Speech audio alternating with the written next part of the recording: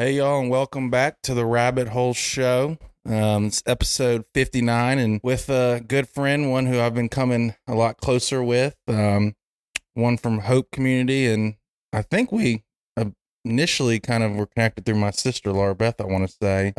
But John Hardin, welcome. Yeah, I appreciate you having me on, man. And real quick, before we get started, I think you're the fourth or fifth Hope Community member that's come on, but real quick, I don't know if you'll mention this, but you've told me, and I think a previous guest, Will Moody, has told me, I think he was episode 35, so go check that out. But I think it was his first Sunday at My church. first Sunday. It was your first Sunday, and he, instead of saying hello, I'm this, and turn to the next person, he asked, how's your week been, or went the next step and kind of engaged. And that's kind of what I feel like from what you said brought you to Hope and really got you engaged. And now you're kind of the little community person connecting everybody. I appreciate that. That's kind words. So yeah, it's cool to see. Like Will's little brother, Ben, is going to be in my wedding. I was part of his wedding. And so it's cool to see how, one question opens up to a whole world of possibility you don't really know about. Yeah. And vulnerability. Like today at church,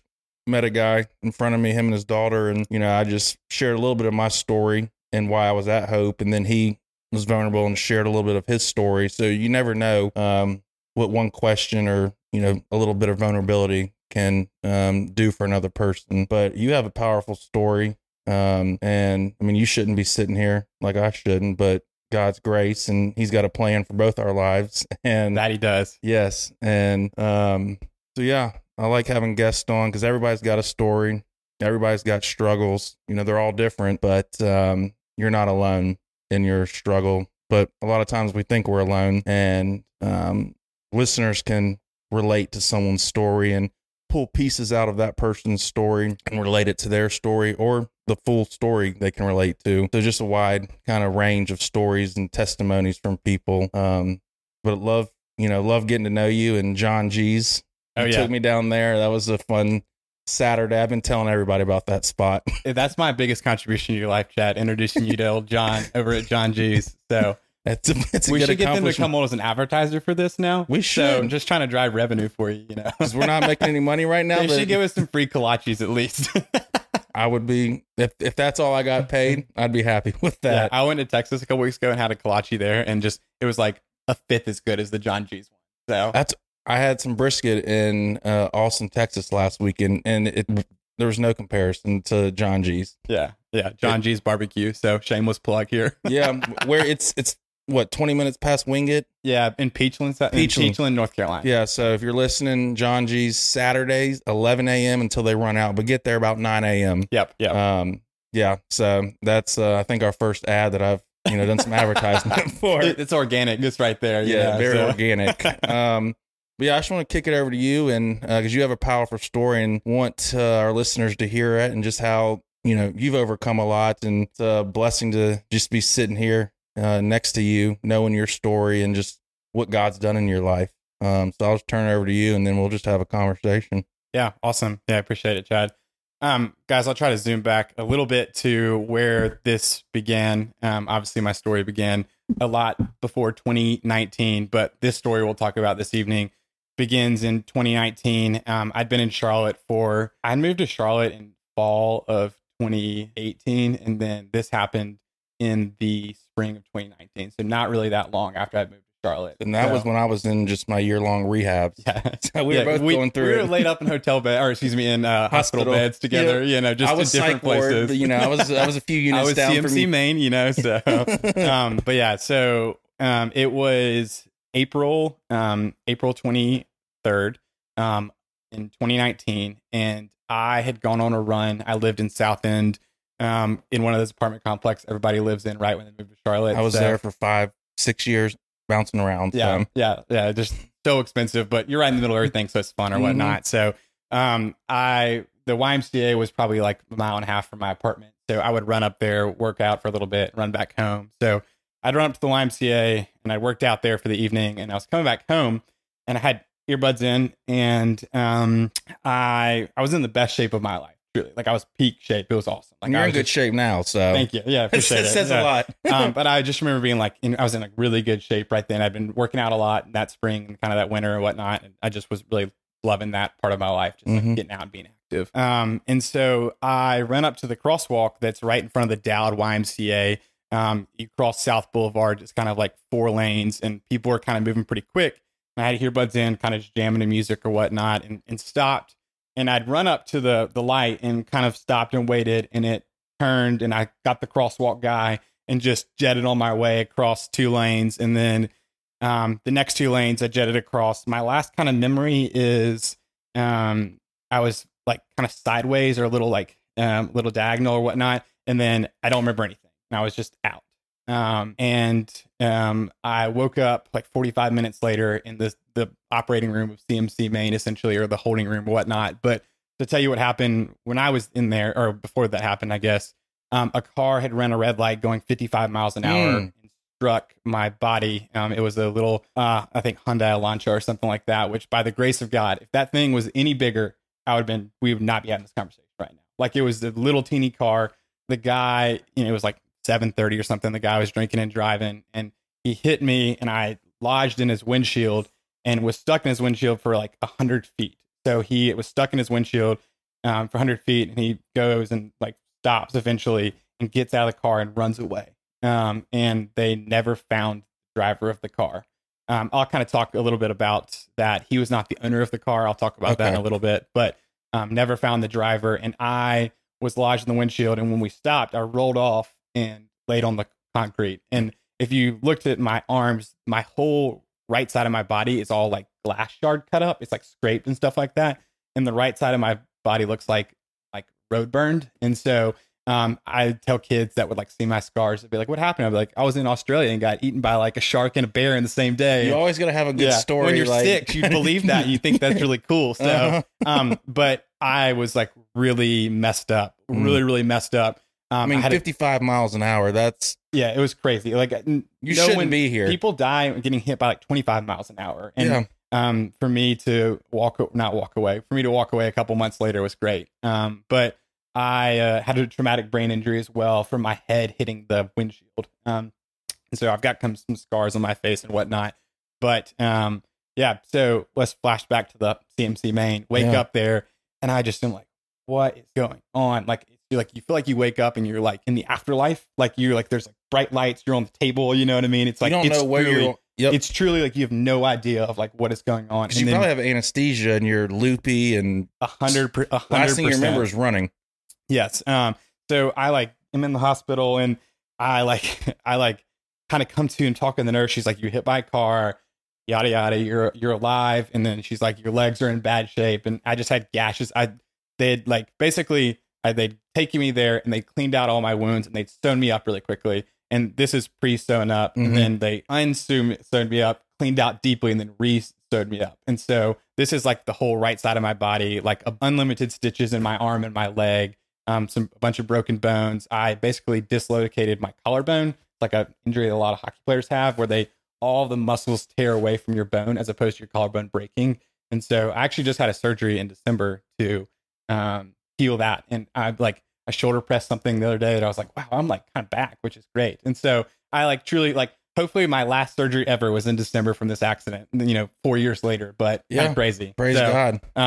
So I'm on the operating table, or I guess on the waiting room table, and I'm looking down at my legs and I can see, 6 inches into my leg and just like see my tissue. And it is gross, but luckily I'm like kind of like loopy. And so it doesn't really get to me like the pain or the blood or whatever. And so the nurse gives me my cell phone and I call a couple people. So I call my roommate at the time, and I call like a friend, and I call my boss. And you're not from Charlotte. I'm not from Charlotte, so you don't have family here. No family here. All family lives in Alabama. And call I remember I don't have very fuzzy memories from that evening, but one memory is like, okay, I'm gonna call my boss. I'm gonna get myself together to call him and mentally pull it together. And then he told me I left him oh my gosh, here's what happened, yada yada, and made no sense or whatever. And in my mind, I was locked and loaded to have that conversation. Ready for a presentation type. Yes. It was really scary. And then they're like, we got to take you back. And so before that, the nurse called my mom. And so my mom is someone who like loves me so deeply, and she is like, she worries a little bit, but like an appropriate mom level, as most moms do. And she apparently got the call and just like drove from Birmingham to Charlotte, which, at 5 o'clock in the afternoon takes like 7 hours, but from, at 9 o'clock in the night into 4 o'clock in the morning, whatever it was, took like she probably 6 didn't or stop something. at all. Dad said that she grabbed the steering wheel 10 and 2 and just pedaled to the metal. My son, I got to get to him in Charlotte. And so I woke up the next morning and my parents were in the recovery room. And you were probably confused as to why they were there. Yeah. So I still kind of putting pieces together from the night before. Totally. And so I was in the hospital for about a week. I really don't have that many memories from being in the hospital. Mm-hmm. I remember like some friends coming to see me. I remember some like one of my friends, Matt McMillan, brought me like a Chick-fil-A milkshake and a book. And I remember that. And then I remember other friends, but it was like a constant feed of friends. Yeah. And looking back, it was pretty encouraging because I'd been in Charlotte for like 8 months and I had like 30 people that came to see me in the hospital, which is really amazing. Speaks volumes on who you are as a person. It was just more like the community the Lord's given me in a short amount of time was something I was really fortunate for. And my parents like met these people that like they're like had connections to people that run the atrium system, and so they got put up in like this great like care ward or whatnot. And it was just cool to see like the Lord's hand at work in it all. And so I remember being dressed in like very short gym shorts, walking up and down the aisles of the halls of CMC Maine with a walker, and like my dad there with me. Be like, "Hey, Dad, let's get up and walk." And so my like right leg is swollen to honestly double like what it was. Like it looks like you just slid a bowling ball like into where my kneecap was, and that's what it looked like. And I just remember like on the walker. I don't remember one meal I had the whole time other than my Chick-fil-A milkshake. I don't remember anything super specific, but I just remember being on the walker. So I got to move, and just like I gotta get up and move. And there's like one. I guess it wouldn't be football season. It wouldn't be basketball season. April's kind of a dead sports season. I watched some sporting event, or maybe it was American. Could have been golf. It was American Idol, maybe. It was something really random. Sometimes American Idol bring tears to the eyes. When you're a little high on pain meds too, it does a little bit for sure. And so, so I don't remember the hospital very much. Mm-hmm. And so my parents had to obviously like leave. I remember my dad sitting in the chair next to me, like working laptop. Like that was pre-work from home, like normalized days, and so he's like having to go get special permission from his boss, but obviously his boss understands. So, but remote work did work in 2019 too. My dad, found that out and showed that. So, but yeah, so I go back to my apartment after about a week in hospital, and I'm by myself. My parents go back to Alabama, and I was off work for about a month or 2 months or somewhere in there, and that is a really, really hazy time for me. I was on pain meds that were pretty hard. I couldn't drive. And I had nothing to do every single day. And so your mobility is pretty limited, I would assume. Super, super limited. Like I have like my whole right leg is just straight and I can't really do much.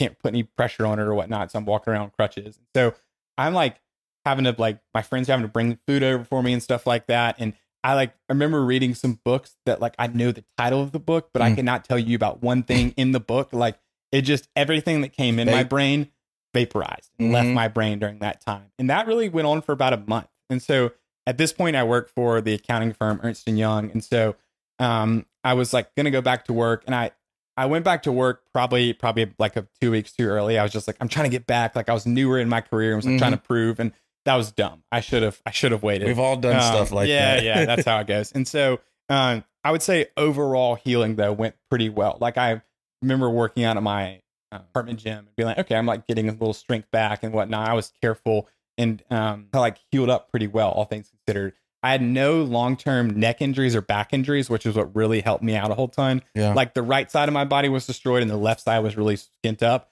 but I had no like lasting like neurosurgical or whatever, like none of that, which is really helpful because that's how people have like long-term health impacts. Having neck issues, back issues. And I had none of that somehow. That's amazing. If I'd have seen the car, I think the story would have probably been different. I probably would have died just because my body had been so tensed up. Yep. But I was so loose. Like it just like hit me. You were in the moment running, jamming out. I was done. Yeah. So it was interesting too. To zoom back there a second, there was 2 people at the crosswalk actually. One of which is a girl named Helen Moffitt. She swam at UNC. She was really kind. She called the police, and I'd worked with her a little bit of stuff about insurance kind of afterwards, but she was great. And then there's apparently this guy who was like, I don't remember anything about him, obviously, but he was homeless, and he like held up my head and like secured me and like blocked cars and stuff like that until the cops got there, until the ambulance got there.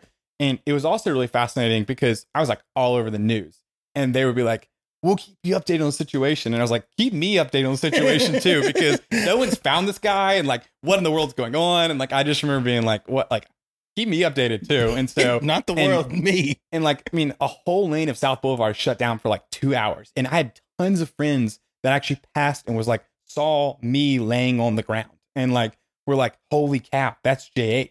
Yeah. And so they're like freaking out too, you know? And so those friends all came and saw me later in the hospital, which is nice and good for them to see me alive. Yeah. But at that point, when I'm laying on the ground and like and like, to say something graphic, my blood is stained all the sidewalk by South Boulevard. Like, they thought I was dead for sure, you know? Yeah. And they were like really glad to see me alive. So that happened with 2 or 3, which is kind of bizarre. So that's another God thing. Totally. And his hand was just in this, just from the little bit you've shared so far. Yeah, absolutely. And there's even more ways. So, but like I said, I feel like I healed pretty well overall. And so I went back to work, lived a pretty normal life after that. And October rolls around, and like the wheels fall off, like my mental wheels fall off. Mm-hmm. The nature of my work is very like cyclical and seasonal. And so when you're an accountant, you start to kind of ramp up in the, Q4 time frame in September, or in the October, November, December. And at 40 hours a week, my brain was pretty good, but flip up to 60 hours a week, I like snapped, like mentally, truly snapped. And I had all these traumatic brain injury symptoms like 6 months in arrears. So all the things that I experienced for people that have TBIs, I didn't experience them right after. I had some like memory loss and things like that. But like, it was like 6 months right after that. And all of these symptoms of having a traumatic brain injury were like kicked into overdrive when I started working more than 40 hours. And so my brain just like shut down. And so, Chad, I like fell off the wagon. Like, were you having headaches as well, or was it more just mental? I was having headaches, but I just there was complex parts about my job. I couldn't get my brain around it all. I was dropping the ball on everything at work. Whereas couldn't you probably do weren't assignments. before. No, yeah, definitely not. I couldn't do any assignments. I couldn't like bring anything to completion. Like, my boss is like, what is going on? And he's like having to like redo all the things, and like, he's really gracious. And Robbie Linklater's his name. He was fantastic. But I never experienced that before, so I could not label it. So I didn't really know what was going on. And so I'm experiencing this like anxiety and this depression and like these suicidal thoughts that I've never, ever experienced in my life before. So I'm like, scary. I'm laying in bed of like this, like, if this is how my life is going to be, I don't want to live this life. Like, that's the way I felt of like truly, I can remember like a Tuesday night of work, like I just dropped the ball and like I couldn't move. My body was kind of recovering, but I was still like hurting and whatnot. And I was like, if this is how my brain's going to be, I am going to hate the rest of my life. Like, I can't do this. And so what I always think about, like, I try to think in terms of like pictures, analogies and whatnot. But like, if you like looked at, I can spread my arms as wide as I can. I feel like this is my bandwidth before the accident. Like, it was down to like, a foot or 6 inches. And so it was decreased by like 80%. Yeah. So the ability for me to process and like go about my life was just so lacking compared to what it was. I'm sure the doctors had told you this might happen. Absolutely. And so what is going on now? Like, are you saying I need to get in touch with my doctor and see if this is part of the accident, or it goes what's going on there? Yeah. It goes on for about a month, and I just don't understand it. Like, I've never experienced it before. Something new. And I was scary. just like, oh my, like, what is happening? And like, I just remember my bandwidth being so little, like I could not process or think through anything. And like, truly felt like, Chad, I was like laying on the foundation of my life. Like I was like hit rock bottom, like laying on the foundation. And so I do go to the doctor. I like start to kind of like understand what's going on. And so, I end up going part-time at work, and I start to go see a brain psychiatrist, and like, I get all these tests run and do all this stuff. And they're like, well, you messed up. And I'm like, I know. Thank you. Thank you for reminding that me. Out like 2 weeks ago when I was, laying in bed, like having suicidal thoughts. I realized something was And those are, for someone who's never had that, those are scary. I mean, really scary. Because I've dealt with that for a while, and then, I never knew you had dealt with that. So thank you for your vulnerability. But if no one's ever dealt with that before, it's hard to explain to someone what that's like. Yeah. And I've had people in my life that have had that before, and I just never personally could like empathize a whole well, because I'm like, well, my life is great. Why would I want to do that to myself? And here I am, like, this is the worst thing in the world. Like, I'm never going to be myself again. Correct. Like, and that is not a life that is not JH is not worth living. Mm-hmm. And like, I look back now and I'm like, that was so prideful and arrogant, you know what I mean? But in that moment, I just didn't understand. That's all you saw. And kind of when you get to that point, you don't see anything else. Yeah. Yeah, absolutely. So I ended up going part-time at work, which is amazing. So in the line of profession that I was in, you have a really busy season, basically from January through April. And I capped my hours at 20 hours a week. My team was working like, 60, 80, whatever it was. And I was capped at 20, and that helped me out a whole ton. And so I also started going to counseling at the Barnabas Center. So that's an amazing center. A great plug for anybody. Like, counseling is fantastic. It was really helpful for me. And what I loved about counseling so much is my counselor, like, her profession and her like responsibility is to understand my whole life, how it's connected from end to end. And like, my friends understand deeply and intimately parts of my life, but they don't understand how the whole thing is connected. They're not my friend's job is not to ask every single question to understand every single part of my life. You know what I mean? And so I felt like she was able to piece together my life so well. Whereas like friends like JD or Ford or whatever, like, knew so deeply parts of my life. Noelle could kind of figure out everything, because we'd spend like hours and hours and hours of her just talking about it. So it was fun to be like, okay, well, I know people know a lot about this side, but I've never made that connection between this and that. Correct. And so that was really cool. I have a massive plug for counseling. And so counseling is really, Chad, when I started to have I learned a lot about myself. Learned so much about myself. I think one of the things that I learned was self-grace. I've always been like a driver, like an achiever. Like, I want to compete against myself all the time. And like, I learned the concepts of self-grace, textualization. Like, every single time I'd go on a run, I would compare myself against my best ever run. Be like, why was this not as good as that? Or every single time I do a work assignment, I compare myself to the best work assignment I've done. And that's like an exhausting life. We're our own hardest critics most of the time. We are. And it's scary. Like, for instance, I got back into the gym Thursday after almost 2 years. Yeah. And the old me was like, why am I so fat? Why am I slow? And I walked in and I was like, this is day one. It's a journey. I'm not going to be cleaning, deadlifting, running the mile at these times, this weight like I used to. I can get back there, but I got to start somewhere. And it's just about feeling good and living healthy. Absolutely. Now. And so over my story and over these last 2 years where I've been kind of working on myself, I've had to reshift and rethink about my output. I want to drive myself, but it's a new day. And like you said, I just got to one day at a time, and I'm not going to be like I used to be necessarily. I can get there, but yeah, absolutely. And two, also understanding how to contextualize your life. Like, okay, there's a reason this run wasn't the best, and it's because it wasn't great weather outside. Like, I had not eaten really well the day before. Like, you know what I mean? Like, my muscles were like, not to give excuses, but to contextualize and be like, I need to understand like why it's not as good as it was. And like, there are tangible reasons, you know what I mean? And that's helped me out in every part of my life. That self-grace and kind of contextualization. And it's really helped me for like understanding and loving other people better too. It's like, okay, there are things going on in their life past just the surface level things that I see, you know what I mean? And like, you might have a tendency to get frustrated, or you want to like, be like, I don't understand. And there's just things going on in people's life that like cause them to like act the way they do. And it's made me just a lot more like loving and graceful, because I like learned to contextualize. And so 100%. That self-grace, the contextualization is really important. And really the stopping of comparing myself to the best version of myself all the time. Like, that was an exhausting rat race.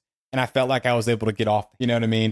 During this, which is really cool. And I just became a lot more comfortable with my shortcomings. Like, shortcomings are okay. Like, I'm recovering from a massive accident. Like, I'm not going to be the things I want to be right now. And like, also too, after I'm recovered, I'm got to be okay with the ways in which I'm not where I want to be on different aspects of my life. And so it just made me, I feel like I like had this, like, it is well with your soul. It is well with my soul kind of like hymn, like sprinkled over my life.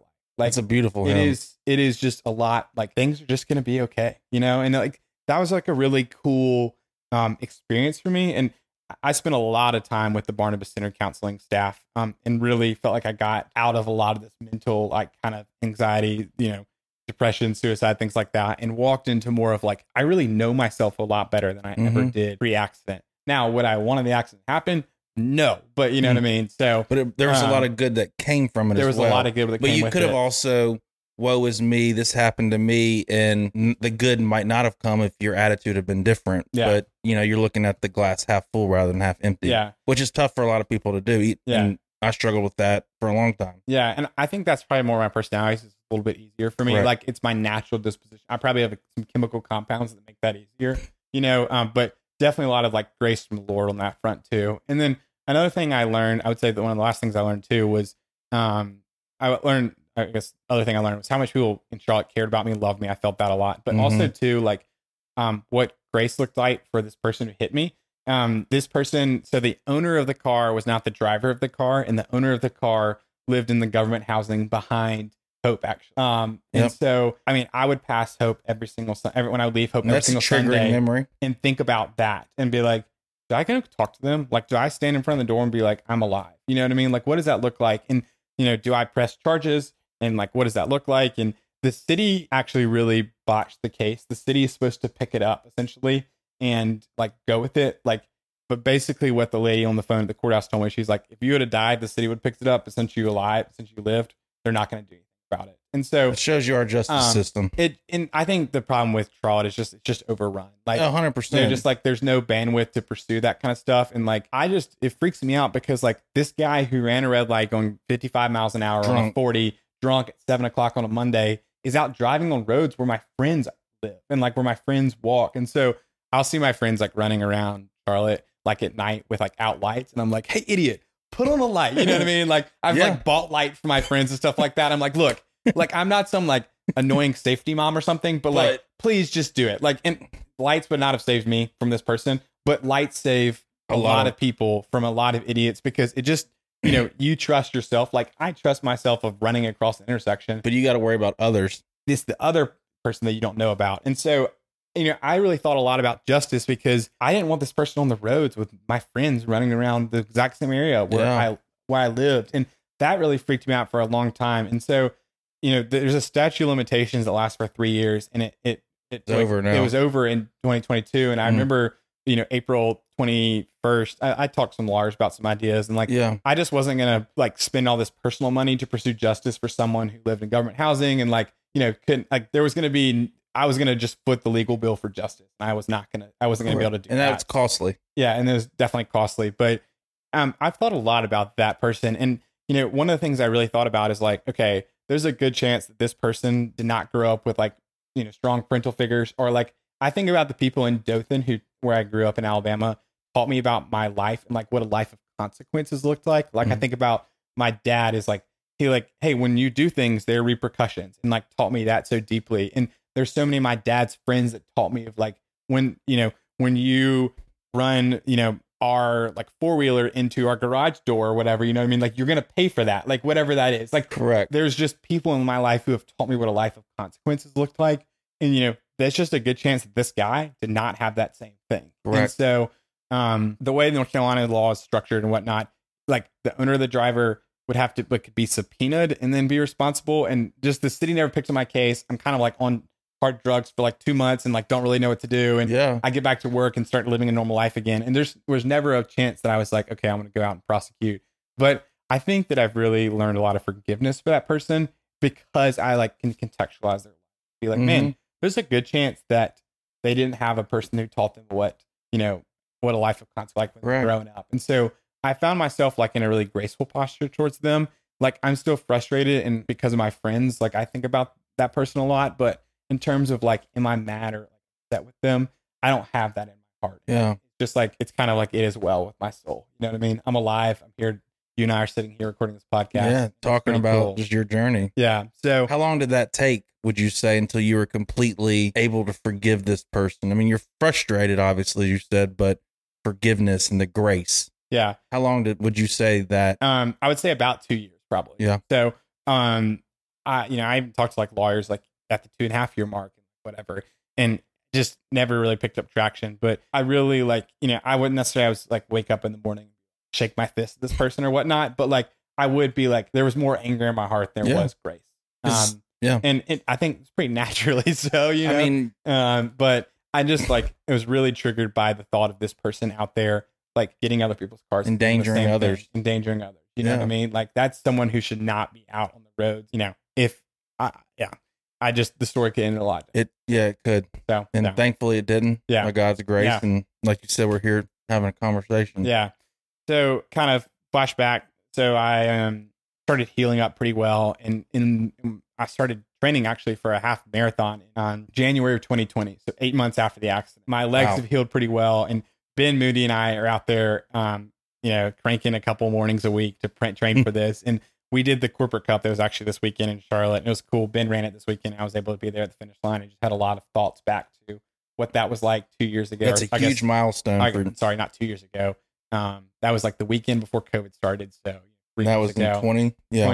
20. And so after I ran that race, like I just was like, so thank my life. Ben and I like really trained hard and it showed in our time. And, I just was like, the Lord just like, he's restored me. Like, I just felt like my soul and my body were restored. And it felt like a really big, like closing kind of chapter on some like deep, dark things that I've been experiencing for the last like 5 months before that. And I just remember being like, I was like laying on the floor of my life. And what I found on the floor of my life, Chad, I like can like visualize myself, like picking myself up off and be like, wow, this foundation's like really strong. And like, I was so encouraged by that of like this foundation of my life is stronger than I ever realized. And it wasn't like a foundation made of sand. I was laying on like a solid marble slab. And I was just like, Lord, I'm so thank that.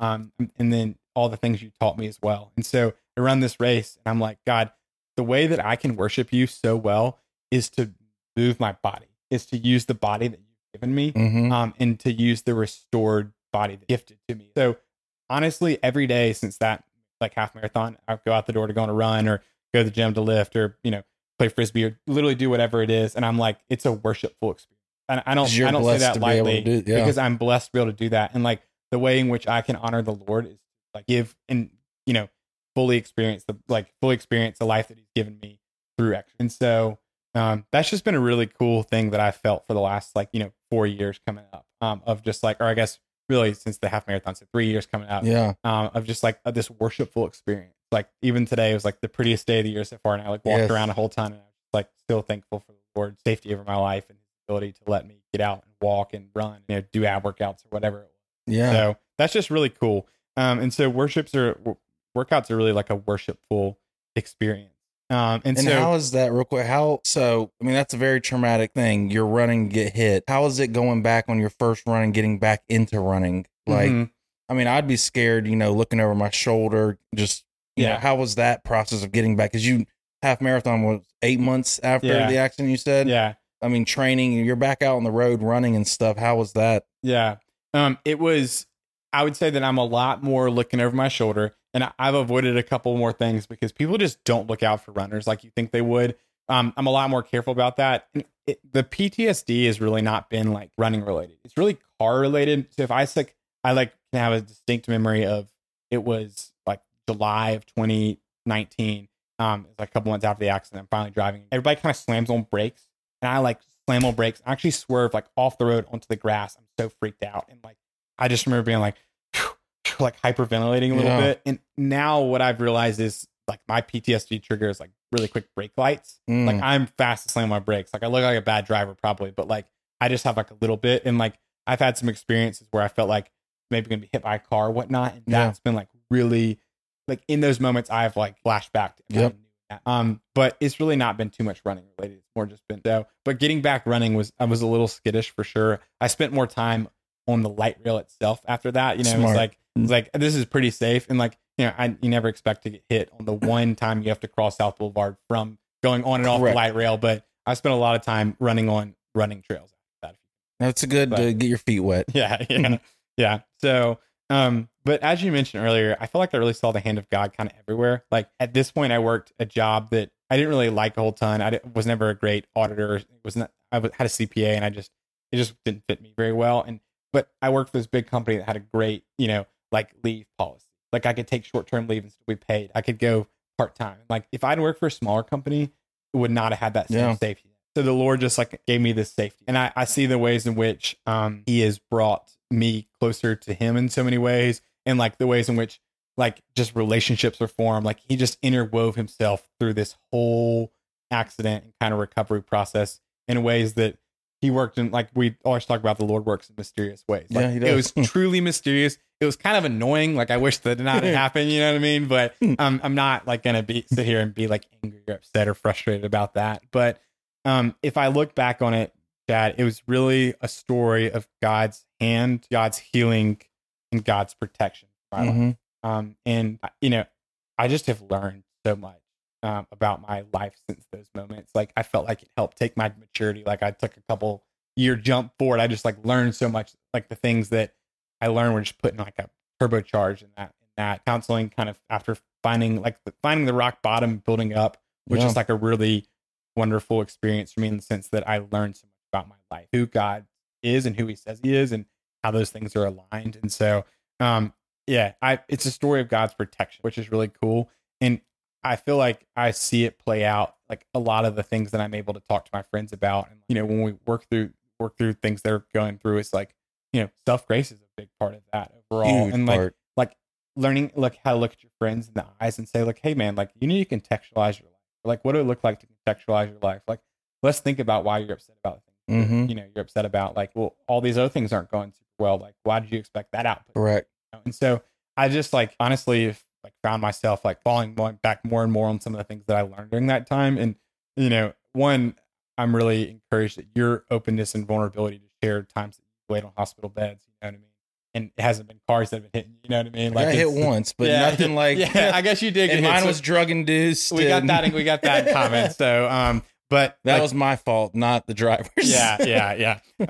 We have that in common, but also like just to like talk about how the Lord's stories and like how he is redeeming is just really cool. And I was really thinking one day, I was on a walk actually, and I was like, I want to go on Chad's podcast and talk. I asked you a while. I was like, if you ever want to come on. Yeah. I always throw an invitation out, and I'm not going to ever force someone, but everyone's got a story, but that person has to be ready to be vulnerable and share their story. Totally. And so the invitation's always out there. And I think I got a text. I woke up, it was like 6:30, and I was like, wasn't expecting that. Yeah, it was like my 6:15 a.m. walk or something. But, I looked at the guys you had on the podcast, and like there's some amazing guests. And it's never fun to follow Will Moody in any act. So, But he was 35 and you're 59, so there's enough time. There. Yeah. But I really felt like, I was like, man, there's some things that like, I would hope that other people can benefit from. And I feel like that's something I've been trying to think about this story overall. I was like, how can the Lord continue to use it, in other people's lives? And I've seen that play out in a lot of ways. So,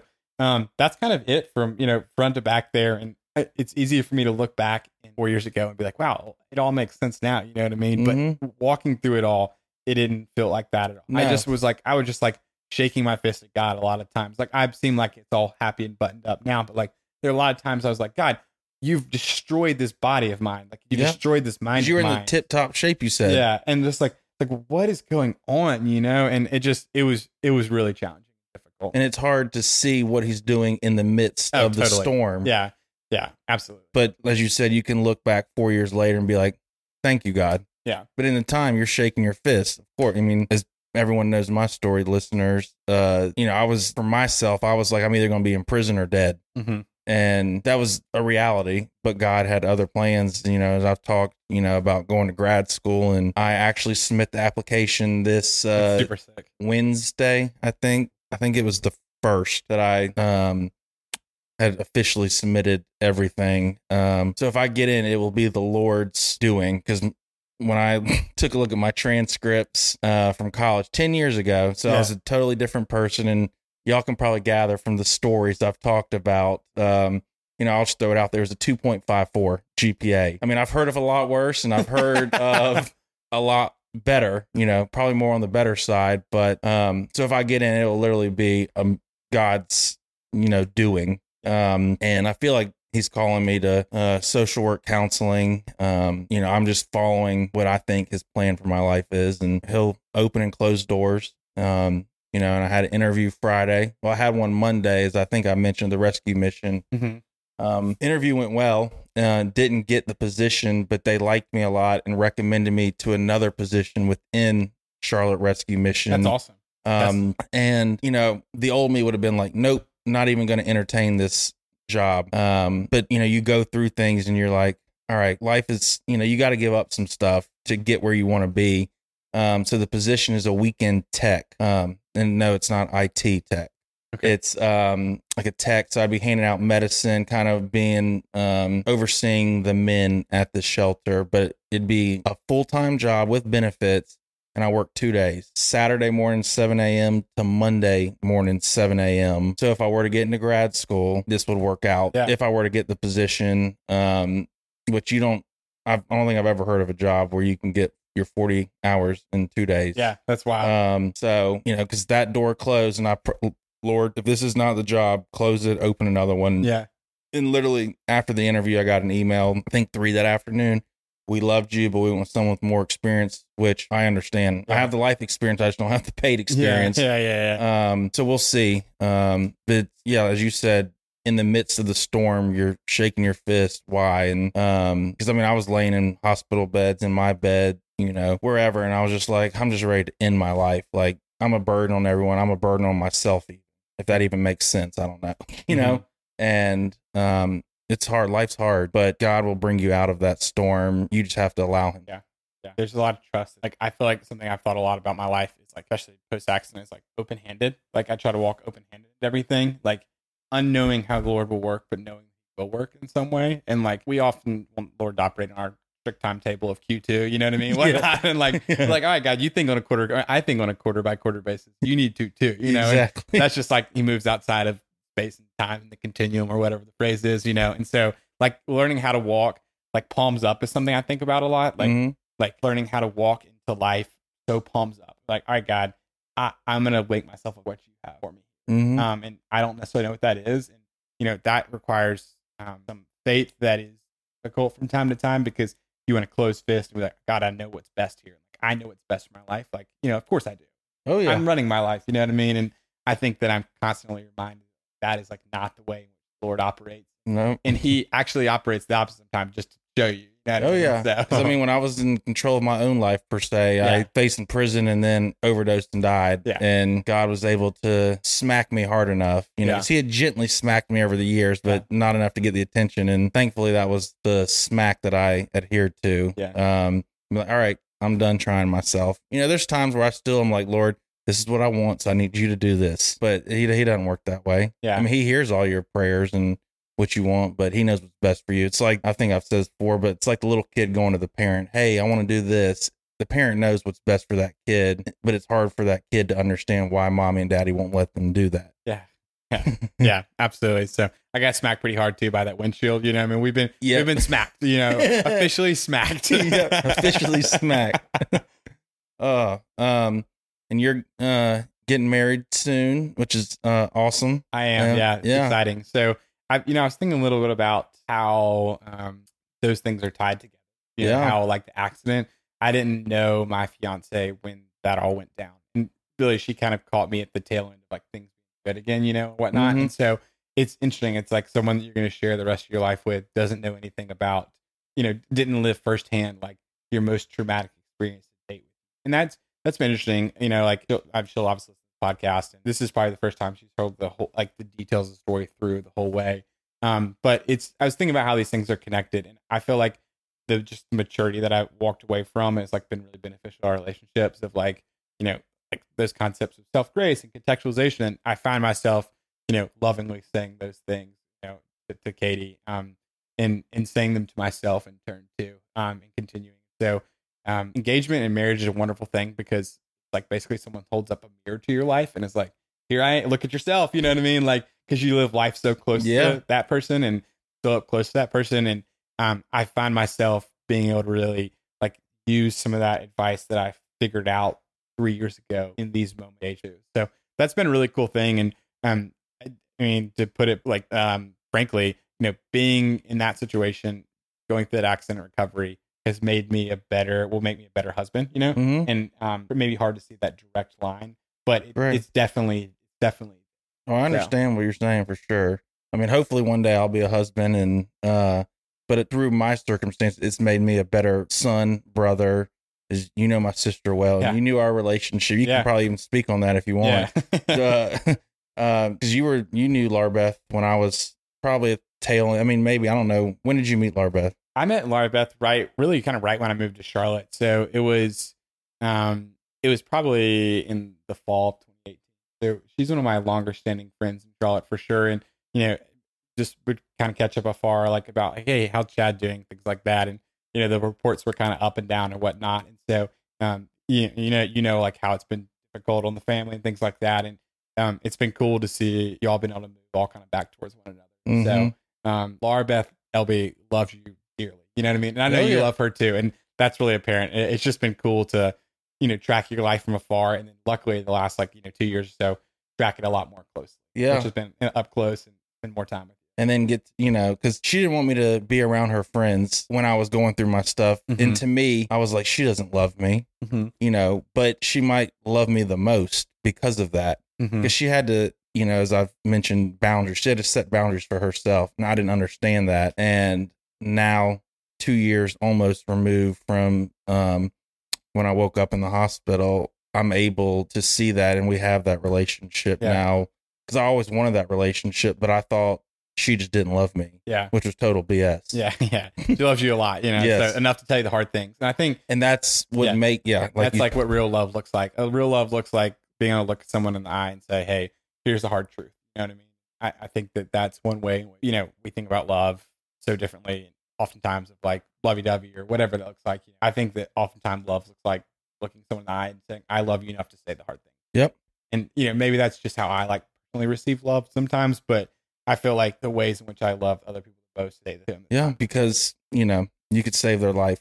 You don't want to have a regret if, like for her, she hadn't said something and my story now there's people I know that are still struggling. If I don't say the hard things and it's too late, like I should have said that. Maybe I could, you can't play the what if games when it happens, but when they're still here, saying the hard things is, true love. Yeah. I think too, to kind of caveat that though, you have to have that relationship with them. You know what I mean? And so that looks like putting in the cycles and saying, hey, I'm willing to risk that political capital, quote unquote, that we've got built up with one another.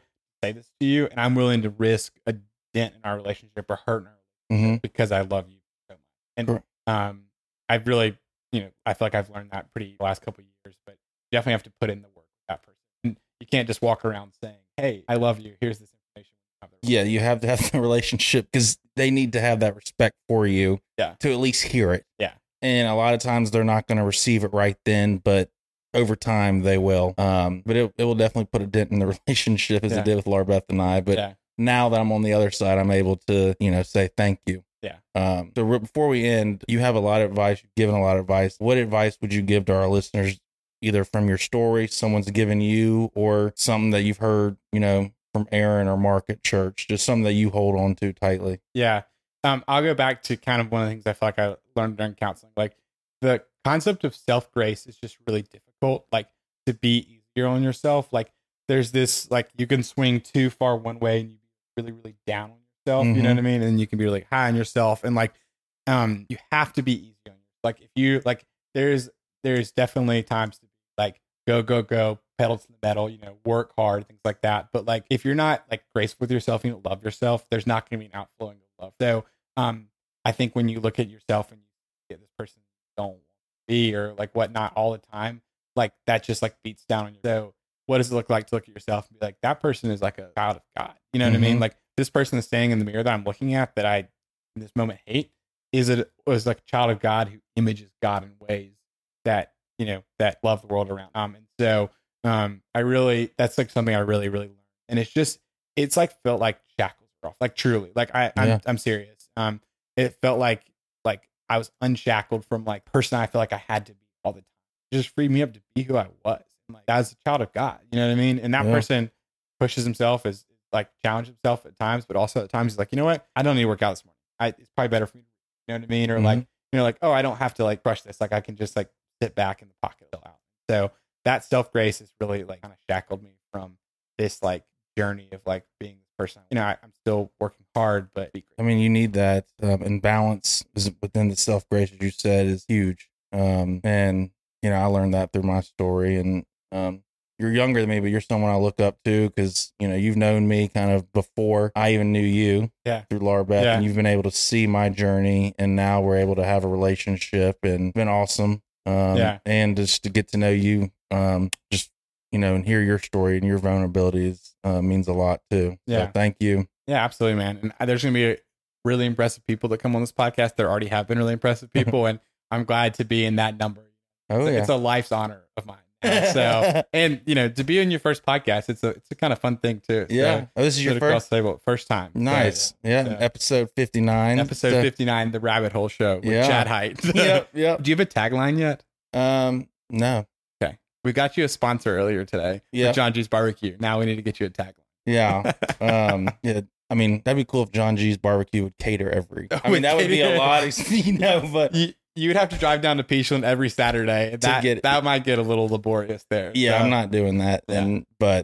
Yeah. So whatever the Lord wants of this show, podcast, it'd be cool to make money, and because I love sitting down and just having conversations with people, sharing my story, hearing their story, and allowing others to hear their stories, because I want this to be a community.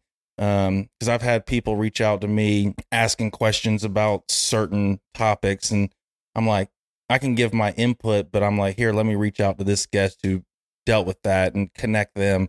So it's been cool to see some of that through this podcast. I mean, I don't want fame from it, and I don't think I'm going to get it, but I just want people to know that they're not alone, and everyone's got a story. Everybody's got struggles, no matter how much money you have, and as we probably all have seen over the last couple of weeks, the Murdochs, money brings a lot of troubles, and it's scary out there. This world we live in, it's evil, but just knowing that you're not alone, and just having that vulnerability to share your story and your struggles, and kind of how you've come through it, and the struggles you had, and what you did to navigate that, so that someone listening might be like, oh, that's a good idea. I've never thought of that. Or, oh, I'm going through that. I'm not alone. Yeah. I think everybody, I think about all the stories that I've heard in my life, and like testimonies and whatnot, there's just always like one little nugget you take away. Correct. I think that is really, really valuable. Like, I've learned a lot about the character of Christ through just nuggets in your story, nuggets in Will Moody's story, nuggets in so many stories. Learn more about who God is. 100%. It's valuable. So if you get making this podcast, people doing that, it's a high calling for you. Yeah. Cool. Thank you again, Jay, for coming on. Yeah, absolutely. And your vulnerability, because I know it's not easy. Totally. And just reliving something that was very traumatic can be tough. It's also healing, but tough. And then, sharing with others. So thank you. Yeah, absolutely. Thanks for having me on, man. Enjoyed it. So yeah, we'll have to get you back on later on. Hopefully I have nothing else that, I need to come in and talk super deeply talk about marriage down the road. Oh, gosh. Yeah, I'm going to get in trouble with Katie for that one. So, hey, Katie. Hey, Katie. Not making any promises yet, I promise. No promise. It's just the offer. But we'll have y'all both on. Oh, wow. That'd be fun too. So thanks, Chad. Appreciate it. Well, thank y'all for tuning in this week to the Rabbit Hole Show, episode 59 with John Hardin. And go subscribe, tune in to whatever platform you listen to. And if you want to come on and share your story, feel free, reach out. Would love to have you on. The email's the Rabbit Hole Show 21@gmail.com. Shoot me a text or on social media. But yeah, thank y'all for tuning in. Love y'all, and see you next week. And go to John G's Barbecue, Peachland, South Carolina. Yes, John G's Barbecue, South Carolina. North Carolina. Peachland, North Carolina. Yeah. That's right. John G's Peachland, North Carolina. That's our first ad. Yes. So. All righty. Thank y'all, and we'll see y'all next week.